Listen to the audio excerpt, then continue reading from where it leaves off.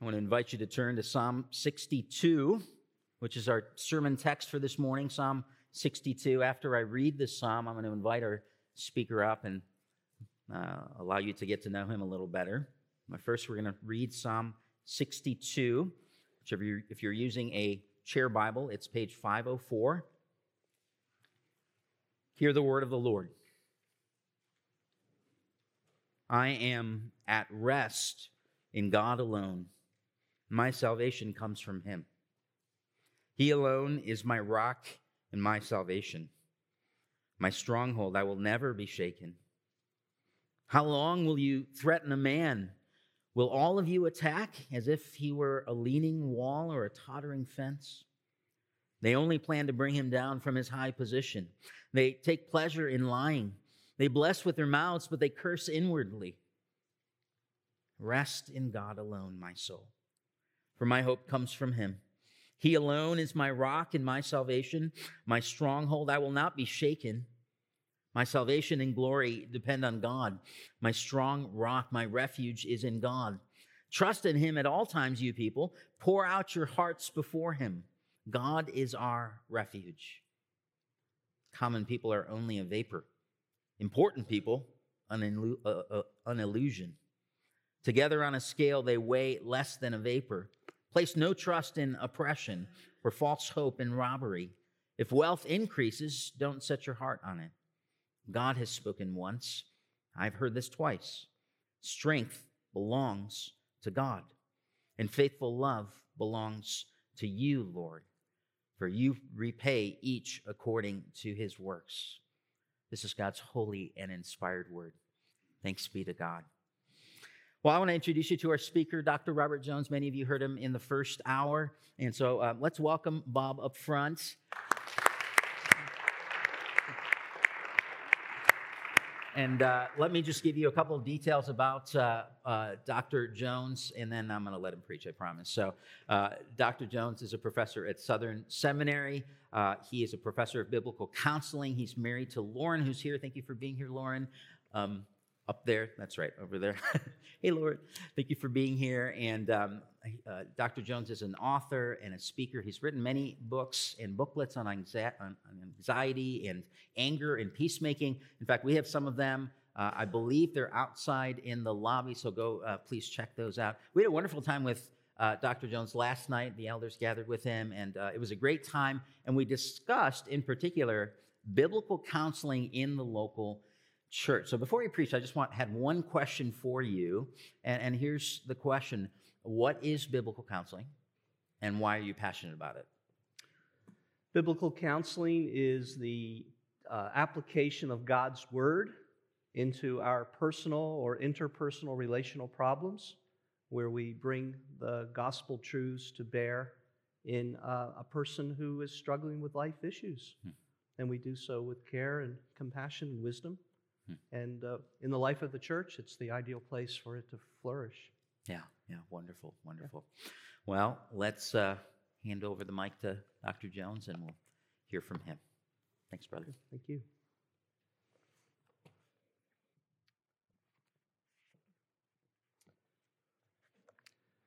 Well, if you stay in Psalm 62, we'll be walking through that today together, Psalm 62, and we have the benefit of some slides to help us keep organized today.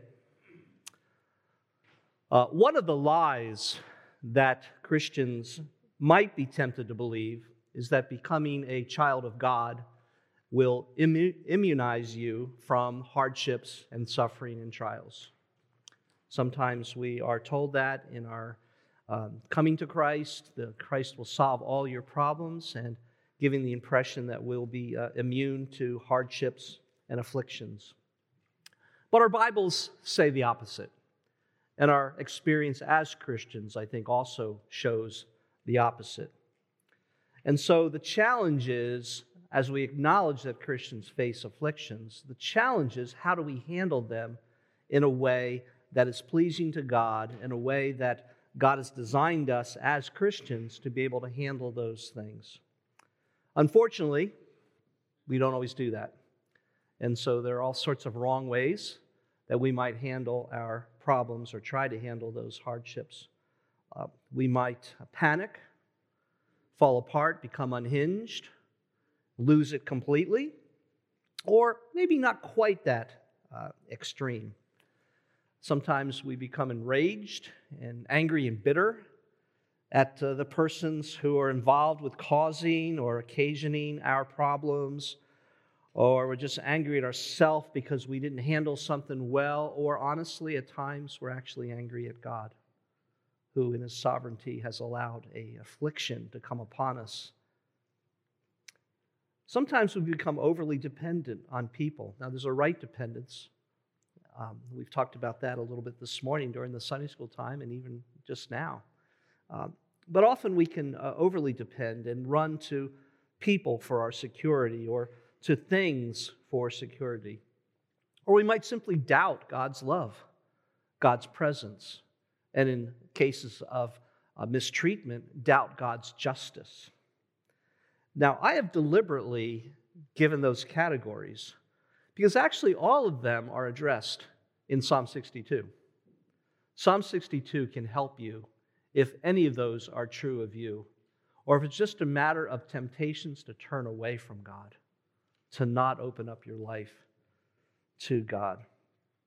And so, if you are handling circumstances like this now, or if you're not, you will, and if you're not, your friends are, Psalm 62 is for you, and it's certainly one of my favorites. So when I had the opportunity to preach with you today, I told God when I want to work from Psalm 62. So here's our key question: what is God's way to handle hardships? And I want to answer that in three ways. They're very nuanced. I'm going to say the same thing with a different emphasis each time. And so here's the answer. God urges us to rest our heart in Him alone. Rest our heart in Him alone. And in verses 1 through 4, especially when we face a crisis. So I'm going to start with not verse 1, we'll get there, but verse 3, where the psalmist here faces a crisis.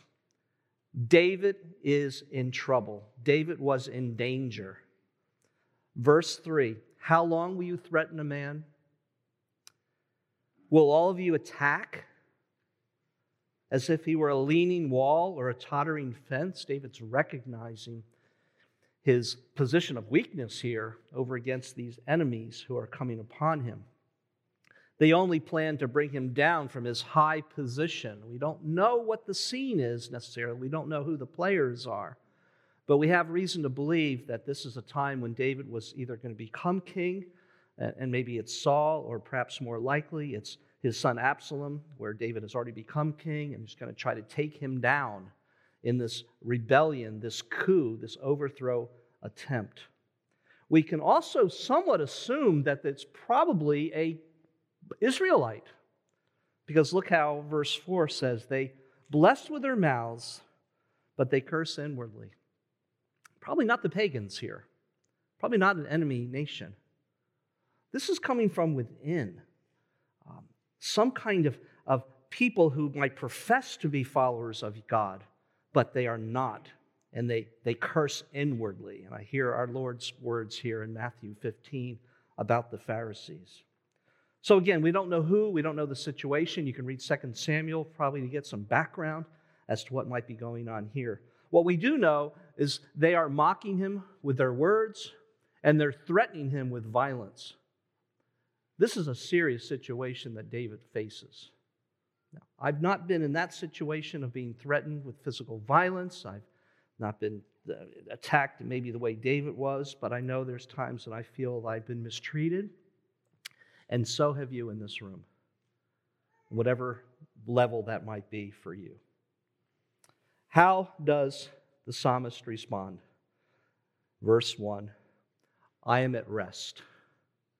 I am at rest. Amid, it's important you see this, amid the threats, amid the accusations, I am at rest. My soul is at rest. In God alone, my salvation comes from Him. Rest. What a great word. Rest. I've been all week with granddaughters, age 5 down to 3 months. wasn't very restful. This idea of a baby being the symbol of contentment, that's not true if you've ever had one or been around one. It's not a contented scene at all, especially in the middle of the night, right? When you think of rest, don't think of sleeping in tomorrow. Don't think of me getting back to my bed that I'm looking forward to getting back to. Don't think of sleep numbers or Sealy Posturepedics or whatever. Don't think of some idyllic beach scene in paradise. Talked to a pastor friend. He's going to go take a scenic time away off the coast of Mexico soon. That's not what David is envisioning here. This is a man in a chaotic, dangerous situation. The rest he's talking about is the rest of his soul within a hard circumstance. That's what you need to think of. Where does David find this rest? Well, he tells us, in God. In fact, he says not just in God, but in God alone he finds it. And, I think of rest, I think of our Savior in Matthew 11. Come to me, all you who are weary and heavy laden. Take my yoke upon you and learn from me, for I am gentle and humble in heart, and you will find rest for your souls. The great prayer of St. Augustine, you have made us for yourself, Almighty God, and our hearts are restless until they find their rest in you. In God alone, not God plus. As we sang today, if we have Christ, we really do have everything. What is it that we lack? I think our danger as Christians is to think of God plus, the God plus mentality. If I can have God plus a spouse, if I'm single and want to be married, or God plus a different spouse, or God plus a better spouse, or God plus this, or God plus that, then I would really, put that word really here. I'm happy in the Lord, but I'd really be happy if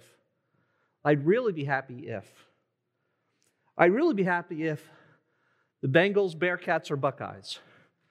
Is that what you all would think about in this part of the country here? Bengals, Bearcats, or Buckeyes? If they would simply, do something different this time, well, what is the God plus for you? I love my work. I love doing what I do. But for me, I think sometimes there's a God plus there. I'm really content in the Lord, but I'm really, really content when I can do the things that God is calling me to do. There's something dangerous there in our souls. What is it about God? In verse 2, we learn that He alone is my rock and my salvation, my stronghold. I will never be shaken. Rock, stability, strength, solidity. I'm thinking of several people, but one in particular, a lady I talked to whose world collapsed underneath her when she learned about her husband's betrayal. And we spent time talking with her. I remember her saying something like this: I don't know how I'm going to go forward. He has been my rock. Now, she didn't intend to go theological or anything like that, right? I mean, she wasn't trying to say that she's denying God. But the way she said it indicated that there's a sense in which there was a dependence on her husband that needed to be shaken and was shaken, unfortunately, by his act of betrayal. Your world will certainly collapse. By definition, it will collapse if something other than God is your rock. By definition, if something other than the Lord. I love this verse. He's my salvation. Verse 1, He provides me with salvation. Verse 2, because He is my salvation. Christ provides us with peace because in Ephesians 2, He is our peace. He's the very embodiment of of peace in that passage, or salvation in this passage. He is my stronghold. Literally, it's this idea of a secure height. In ancient battle, one would want to get the upper place there, the higher ground, because you have gravity helping you, and it's easier to throw things down than to throw things up and hurl weapons and ammunition up. You remember playing as kids, if maybe some of you didn't, you do it here with the ice world that you live in. It's colder here than Louisville. I don't know. 5 degrees is what Drew told me. I don't know. It feels like it might be more than 5-degree differential. But King of the Hill, maybe the dirt mound or the ice mound there, and you defy anyone from pulling you off, and you push the kids down. This is when I was a kid, by the way. I should have clarified. When we were kids, you push them down, right? Because it's the secure place at top. You want to be at the top. Well, that's where God is. He's our stronghold. Here's the point 1 and 2 I want to bring. This is not a matter of self-confidence. This is not a matter of optimism. This is not a matter of the sun will come out tomorrow. It's not a matter of that. It's a matter of God Himself is our rock, our salvation, our refuge. Let me nuance this in a second way. He urges us to rest in Him alone, not in people or things. Now, we'll get to that specifically, but let me go back to verses 5 and 6 now, or go to verse 5 and 6, where the psalmist again focuses on God. Rest, he says, in God alone, my soul, for my hope comes from Him. He alone is my rock and my salvation, my stronghold. I will not be shaken.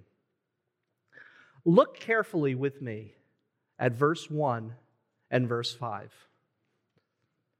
Do you notice the difference? In one sense, they're saying the same thing.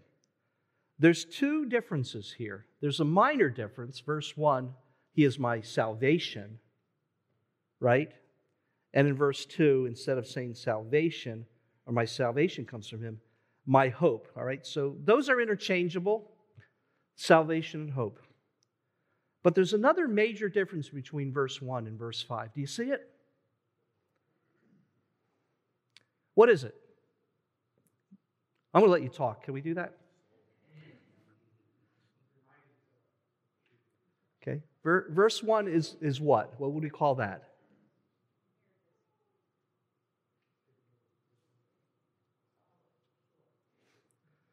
It's a declaration. The Lord is my salvation. I am resting. I am resting. What's verse 5? Does he say in verse 5, I am resting? He's calling his soul to rest. Now, which is it? Is David resting? Or is he telling his soul, you need to rest? Which is it? Yes. It's both and. I love the fact there's no contradiction. It's like that father in Mark 9, Lord, I believe. Help my unbelief. Now, which is it? Does the guy believe or not? Here's what, I could ask you, do you believe in the Lord? I think all of you are members of the church who are Christians are going to say, yes, I believe. Well, then I might say, okay, you say you believe in the Lord, so why are you filled with worry? Well, maybe I don't believe well enough. Well, you said you believe. Yeah, but I don't believe enough. Do you love the Lord? There's some of you who are going to say yes. Really, all of you should say yes, because Paul says in the end of 2 Corinthians, if you don't love the Lord, you're lost. You're cursed. So you ought to say yes, but some of you are going to have a real hesitance in your voice, as I would. Do I love the Lord?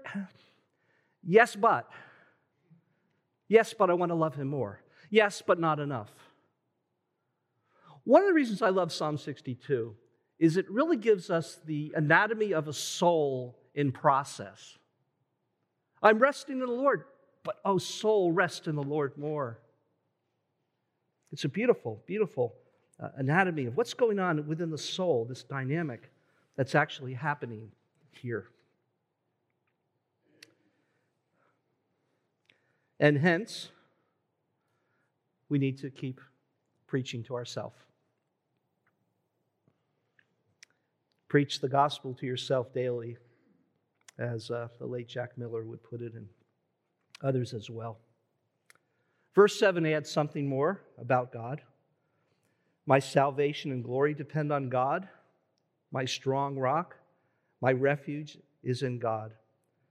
I'm not going to open up each of these terms, but it would tell you that there's some value we see even modeled here in how the psalmist is willing to not just latch on to one favorite phrase about God.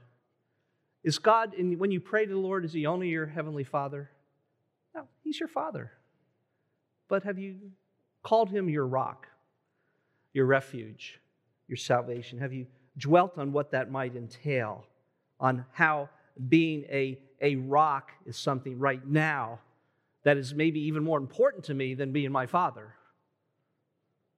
That there's aspects of God that get heightened in different passages of Scripture. And then in verse 8, we have David doing what? Pouring out his soul.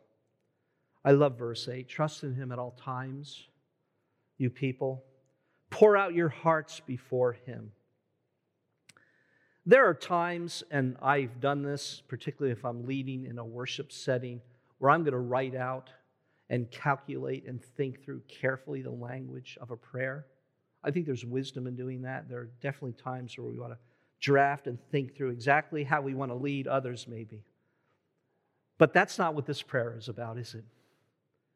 Pour out your hearts to Him. These honest prayer dealings. You know where this verb is used? It's used by Hannah in 1 Samuel chapter 1, where she's apparently like mumbling something not understood by the priest, and the priest says, "What's going on? Are you drunk?" And she says, "Not so, my Lord. I'm a woman who is deeply troubled. I have not been drinking wine or beer. I was pouring out my soul to the Lord." Same thing David says in Psalm 142, verse 1. I lift up my voice to the Lord for mercy. Psalm 142, verse 2. I pour out my complaint, my lament, my complaint before Him. Before Him I tell my trouble. And this is David in the cave, hiding. I pour out my soul to the Lord. How honest are you with the Lord in prayer? You just tell Him, "Lord, I'm struggling." We talked about this in the Sunday school time together. There's a difference to be made between blasphemy and lament. Blasphemy says, "Lord, you're wrong." Lament says, "Lord, I know you're not wrong, but right now I don't understand what you're up to and I don't even like it. God, help me. The problem's with me, not you, Lord." Or I was mentioning, I think during the Q&A discussion there, sometimes people will share with me things that they don't feel they can talk to the Lord about. And they'll confide maybe in me. And I'll say, "Well, have you talked to the Lord about this? Have you prayed?" "No, Bob, I don't feel I can talk to God about this." And I say, "Well, okay, I've got some bad news and good news." Here's the bad news. He's been eavesdropping on our conversation. He's been in the room. He's heard it all. Here's the good news. He wants you to share that with Him. He's inviting you to pour out your hearts to Him. It's a beautiful picture. He's the refuge to whom we run. I think about that refuge vision, or the idea of the Lord as a strong tower the righteous run into and are safe. I think about it when I see little children standing near their parents and they don't know me. "Hi, I'm Bob." And what does the little kid do? He scurries around and gets behind the strong tower of Dad's legs, right? Your kids do that. My kids did that. There's a place of safety they find in their Father. And that's the kind of image I hope that you'll have today as we pour out our souls to Him, we rest in Him. Now, verse 9 and 10. Here we see this call to rest in the Lord in contrast to resting in people or things. Notice what he says there in verse 10. Common people are only a vapor. Important people, an illusion. This is a kind of a technique in literature. For those of you who've studied literature, it's called a merism, M-E-R-I-S-M. It's where you take two poles, two extremes. Common people, unimportant people, and important people. We say things like, disease strikes the rich and the poor. When you hear that, you don't say, oh, good, I'm middle class. No, you understand that the rich and the poor spans the whole spectrum of humanity there. Everyone is included. Young and old like this film. Well, that doesn't mean if you're middle-aged you don't like it. We all like it, is the whole point of this. And so what he's saying here in verse 9 is people are not to be depended on in that ultimate sense. You run this the wrong way and you become cynical and you become critical of everything. No, that's not the psalmist's point here. But they compare to the Lord. They're not to be depended on. Together on a scale, they weigh less than a vapor. Have you tried to weigh air? Have you tried to take a handful of air? You can do this with your kids. Probably have fun with them. Here, take this air and put it on the scale. Let's see what it weighs. No, you don't understand. There's no weight. There's no stability. There's no sturdiness. The Hebrew word for glory is this word kabod. It even sounds like a heavy word. It's a strong word. It's a heavy word. People are not kabod. They're lightweights. They're featherweights. Breathe on the scale. Nothing is going to happen. Don't depend on people, the psalmist says. People are fickle. People are flighty. People will disappoint you. The sooner you learn that as you are in a dating or engagement relationship, and if you're married for more than a weekend,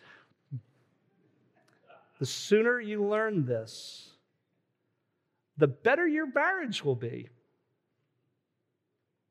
Because you'll learn how to put your full weight on God and not to put your full weight even on your spouse, as loving as he or she is toward you. Parents can betray. In-laws, spouses, close friends. Read Psalm 55 sometime. You want to learn about a close friend betraying the psalmist. Don't set your heart on people, verse 9. Verse 10, don't set your heart on things. Place no trust in oppression or false hope in robbery. That would be illegally gained things. But I do think the next line would broaden that out. If wealth increases, don't set your heart on it. If you want to just study this further, think of 1 Timothy chapter 6. Read it. If you're tempted to have things, material things, become where you've set your heart. Or the fascinating perspective that Proverbs brings. I love Proverbs 30. 2 things I ask of you, O Lord. Do not refuse me before I die. Keep falsehood and lies far from me. That's prayer request number 1. And then the request is, give me neither poverty nor riches. Give me only my daily bread. Okay, I get half of that, don't you? Don't give me poverty. Because if you do, the next verse says, I'll be tempted to steal. But there's also requests, don't give me riches. Why? Or I may have too much and disown you and say, who is the Lord? You can overly depend on people. You can overly depend on things. God, I made a cardinal mistake today of not noticing when I started.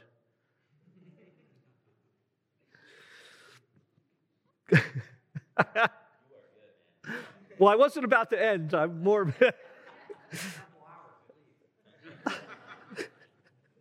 Cardinal mistake. I even had a little clock here, by the way, because I saw that up there. Yeah. All right, I'm going to add one thing, and then I'm going to get to my concluding points here. I love the part in The Lord of the Rings where Tolkien, it's not in the movie, by the way, it's in the book. It's in the Book 2, Chapter 8. Farewell to Lorien is the name of the chapter, Book 2, Chapter 8. The company's preparing to leave the land of the elves. And, of course, we remember our friend Gimli, the dwarf, who is absolutely enchanted with the Lady Galadriel. He is ready to die for her and cut down anyone who might say anything negative about the Lady Galadriel. And the Lady Galadriel gives gifts to Gimli the dwarf and to other members of the party. Do you remember the gift that she gives to Gimli? Got to be a fan for this one. It's not in the movie, it's in the book. 3 strands of her hair. Very good, we have some fans. 3 strands of her beautiful golden hair. And she says this, I love this line. If hope should not fail, then I say to you, Gimli, son of Glóin, that your hands shall flow with gold, and yet over you gold shall have no dominion. Outside of Scripture, I would argue that might be the most powerful sentence ever said about money. Money is not bad. May your hands overflow with gold. Yet over you it should have no dominion. That's what the psalmist is getting at here. Don't set your heart. Wealth is not the problem. Don't set your heart on that. And so in times of crisis, it's easy, too easy, to trust in people, to trust in things. Again, I'm not talking about wise ways we need to confide with each other, get help from our brothers and sisters within the body of Christ, but there's a way in which we can overly depend even on people when we're facing hardships. Okay, so what have we said so far? We rest our hearts in Him alone, especially when we face a crisis like David was going through. Very hard situation, as some of you may be going through or will be going through soon. Not in people or things. Thirdly, rest our heart in Him alone, confident of His power and His love. And we would include also His justice as well. I want you to notice a shift in verse 11 and 12. God has spoken once, I have heard this twice. Strength belongs to God, and faithful love or steadfast love, unfailing love, different ways this is rendered by the English translations. This faithful love belongs to you, Lord, for you repay according to His works. Do you notice the shift here in verse 12? It's another shift that's occurred in this psalm. It's a beautiful shift that's instructive for us, and I want you to see again what true prayer looks like. There are 4 different audiences going on by the writer here. In verse 1 and 2, he's writing to the godly readership. You see that? He's talking about God. In verse 2, he's writing to these enemies who are attacking him. Will all of you? You go down to verse 5, and now who is he talking to? He's talking to his own soul. He's talking to other people. He talks to his own soul. And then you come to the end, the middle of 11, or really verse 12. He's talking to God. There's no contradiction between talking to your soul, exhorting your soul, and speaking to God. There's this beautiful interplay of how we talk to our God and talk to our own soul at the same time. What do we learn about Him here? He is powerful. Strength belongs to you. Love belongs to you. This covenantal loyalty, this steadfast love, this love that looks at the cross of Jesus Christ for our ultimate assurance of our love, and sees in Christ this love that God has given us, and walks into those hardships in the midst of them with confidence, knowing that He is strong, that He is for me, and that He will repay those who need to be judged at the end of the day. There is something here in verse 12. But it's not for the believer, because for us in Christ there is no condemnation. But there is justice to be done. What do we say by way of conclusion here? God alone. God only. Who else do you turn to? What else do you turn to? Where do you look back? Where do you look forward with some kind of optimism? To whom do you look? God, God alone. I'm going to pray for us, and for me and for you, as we together seek this God amid the hardships we sometimes face. God, our Father, our salvation, our glory, our rock, our refuge, all that you are in Jesus Christ for us, we do now pour out our hearts to you. I pray that you would help us to do so both now and in those coming hours, coming days, particularly when the afflictions seem to be strong and rising against us, when people turn against us. Would you help us through the Lord Jesus Christ in the power of the Spirit to trust and rest in you alone, O God. We ask for this help in Jesus' name. Amen.